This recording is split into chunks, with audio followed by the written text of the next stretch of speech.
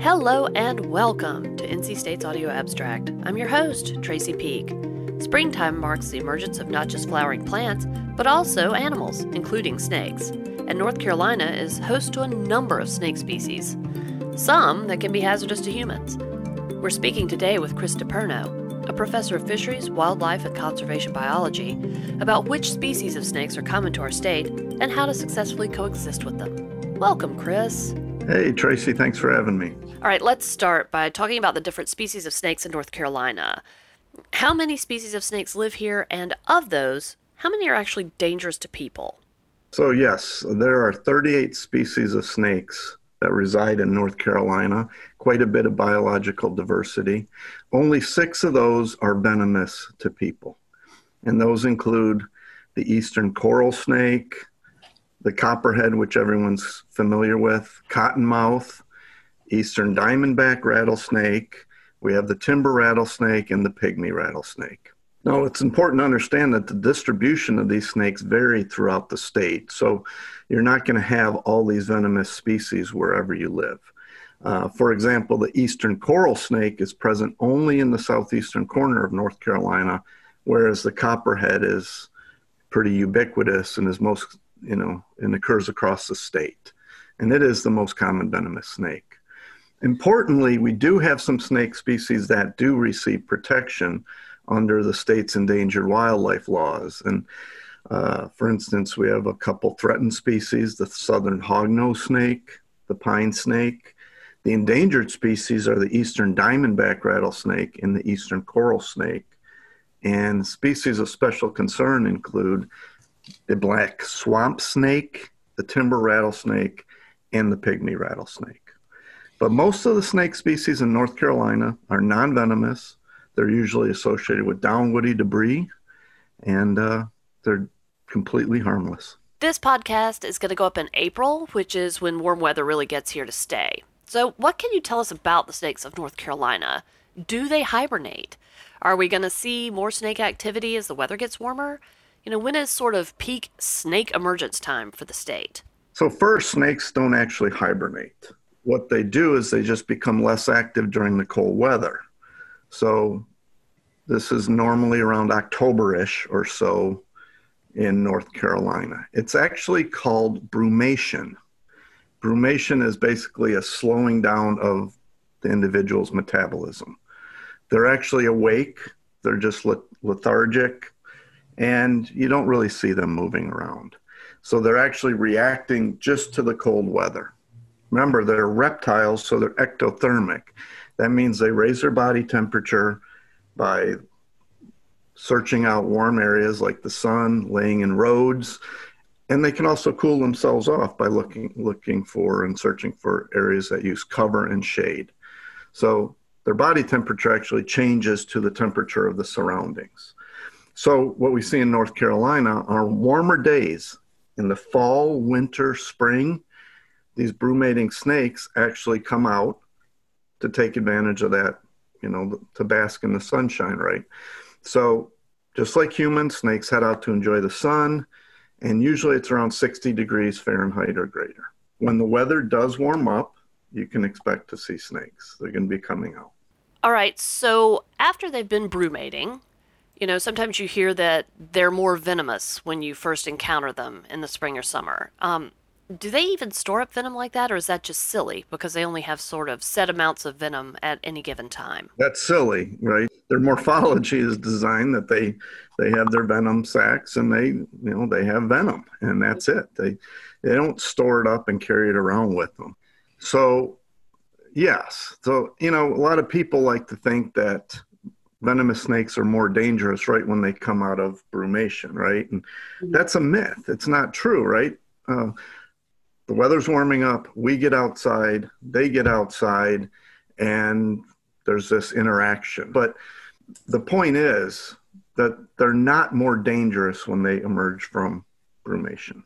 Right, and on a related note, the thing that you hear about little baby snakes, if that's even the correct term, baby snakes, they can be more venomous than adults. Is there any truth to that? So this myth is that young snakes have not learned how to control the amount of venom they inject, right? So they're more dangerous than adult snakes. That's a false premise, right? So if we think about this, we got to think about it maybe evolutionarily, right? So if we want to make the assumption that snakes are able to control the amount of venom they inject, there is not evidence that suggests that venom discharge is actually controlled by any decision. What would be the benefit of that in the wild? So any snake bite can vary greatly in the amount of venom that's injected, right?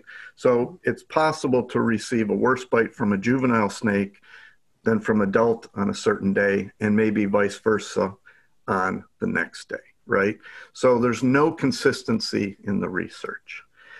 Second, let's think about this. There has to be some advantage or disadvantage for a snake to inject all or some of its venom. If a snake does release all its venom when it bites you or bites a prey item, then it's left itself maybe defenseless against predators. Because remember, snakes are predators, but they're also prey. And remember, young, especially with copperheads, they're born live. They don't require maternal care. So they're ready to roll. They're ready to move across the landscape. So they're operating just like adults. Number three, I think, is learning.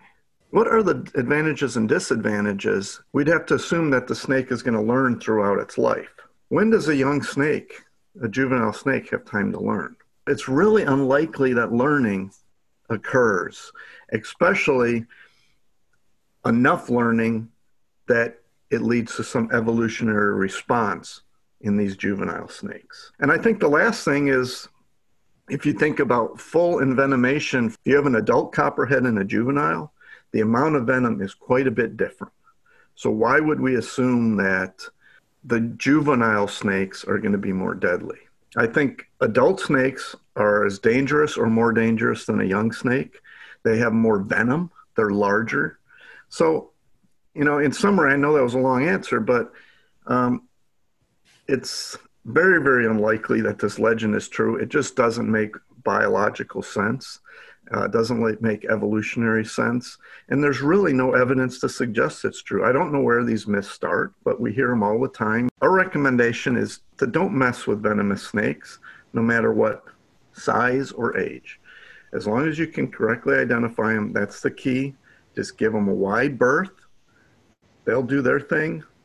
You do your thing. Copperheads are very docile. I've seen them in my backyard. I look at them, I give them a wide berth, I walk away. I come back later, they're gone. They're doing their thing, I'm doing my thing. There's no need to kill them. In fact, we highly don't recommend that. They serve an extremely important role in the ecosystem. They eat a lot of rodents, and other snakes eat them. So, just respect all snakes, respect their role in the ecological community, and just leave them alone. I think a lot of what makes people nervous about snakes is the inability to correctly identify them. I'm not comfortable identifying snakes. So what resources or tips can you give people if you see a snake in your backyard, before you freak out and assume it's there to kill you? How can you figure out which snakes are venomous and which aren't without having to really get right up on it? Yeah, I think this answers, to me, it's fairly logical.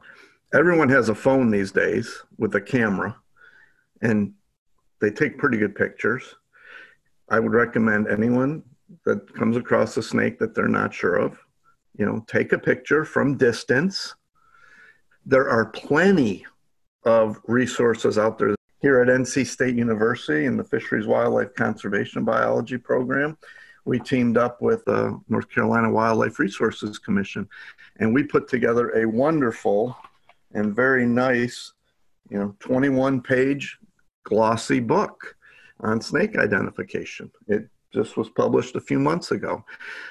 There are tons of resources out there on snake identification. There are Facebook and social media groups that will help you identify them. So I get a lot of emails from people that say, what is this snake? They've already killed it. And then they send me a picture, and I've got to tell them, you've just killed a non-venomous snake that's very beneficial to the environment. So I think a lot of this falls on the public to do a little bit of legwork and educate themselves. They also have to understand that they're living with these animals, and they have to show them the respect that they are so due. I think there's a lot of personal responsibility, but there are tons and tons and tons of resources available on the web through outreach groups such as myself and professors and other universities. So the information exists. Most people encounter snakes accidentally. That's why they freak out. Are there certain times of day that we should maybe be a little bit more aware of our surroundings if we're going into an area that's got a lot of woody debris? And related to that, where are we more likely to encounter a snake? Oh, well, so yeah, that's a complicated question as well. So it really depends on the species, right? In North Carolina, we have quite a bit of diversity with our snake species. We have diurnal snakes, we have nocturnal snakes. Their diets vary as well. Some snake species primarily focus on eating rodents. Others eat eggs and birds. Others consume amphibians, reptiles, fish, insects, spiders, other snakes, earthworms, invertebrates. So we have a lot of diversity and we have a lot of variation. So we have nocturnal, diurnal, and a lot of food variation. So because of that, you can encounter snakes all the time, right? I see black racers in my yard and red-bellied water snakes. I see them out during the day. I've seen copperheads in the day. I've seen copperheads at night. So really it's about what snakes, where they occur, right? So let's take your home. Human dwellings provide warmth, shelter, and that's why we stay there. For a snake, it's going to provide warmth, shelter, prey, water. So there's certain characteristics that may make your property really attractive to snakes. So they like hiding places, down wood, right? Rock piles, old cars out in the back 40, other debris, piles of wood, piles of metal, piles of plastic. All of those could be really nice places for snakes to occur. So I know that when I'm in my backyard and moving around, I've got wood stacked up, I've got rock piles. I know that those are probably likely areas where snakes might be. I also know that when I'm working in my garden, we know that most of the snake species in North Carolina are tied to down woody debris. There's a lot of snakes that you'll find commonly in your gardens. The Kay's brown snake. I mean, so you see these quite often. They'll use openings and rocks and bricks and, you know. So if you want to reduce some of these snake encounters, maybe you should minimize some of these structures. So if you've got a wood pile stacked up against your house and you commonly see snakes there, well, guess what? You're going to commonly see snakes there because that's a nice place for them. So the best way to discourage snakes, I would think, is to maybe address what might be attracting them. These things will be attracted to where food is. So if you have a lot of rodents under your crawl space, you're probably going to have snakes, right? So eliminating some of those prey sources will kind of force those snakes, away from you. So, and also proper home maintenance, maybe sealing off small openings or cracks, make it a little bit more difficult for these things to get into your buildings. Really removing items that provide shelter or prey will help move snakes away from your property. Commercial snake repellents exist, but they really haven't been scientifically evaluated. Yeah, I can't imagine it would be worthwhile to do that when the other stuff is just basic best practices with home and lawn maintenance. You don't want to attract a bunch of mice to live in your crawl space either. That presents its own problems. Yeah, I just know whenever I'm outside in the area that I live, I can encounter a snake at any time of the year, any time of the day or night. So I'm just always kind of thinking about it. Yeah, that's probably good advice for other people as well, so they won't be so surprised when it does occur. And so on kind of a lighter note, do you have a favorite snake species or snake? I really don't. I really don't. I appreciate all their role in the ecosystem. I mean, there's some some really pretty and gorgeous snakes. I mean, gosh, I have a red-bellied water snake that hangs around my seat every year. It's pretty big. That's kind of a really cool looking snake. You have ringneck snakes. They're really pretty. I like copperheads as well because I think they're misunderstood. But I really don't have a favorite. I just appreciate them for what they are. What is your favorite snake fact or the coolest thing that you know about snakes? Well, there's a few things. King snakes eat venomous snakes, so I think that's pretty cool. Mm-hmm. I also, one thing is there's 3,600 known species of snakes in the world, approximately. So there's pretty good diversity, but interesting, there's only about 400, maybe a little bit more. I mean, this is, the numbers are all over the place, but, or so species of venomous snakes. So the vast majority of snakes that we encounter are non-venomous. You just have to educate yourself. And only a small percentage of those are actually harmful to humans. So I think they've been vilified unfairly. I mean, for a lot of reasons. So I think I'd tell people to keep everything in perspective. We've been speaking today with Chris DePerno, a professor of fisheries, wildlife, and conservation biology here at NC State. This has been Audio Abstract. I'm your host, Tracy Peak. Thank you so much for listening.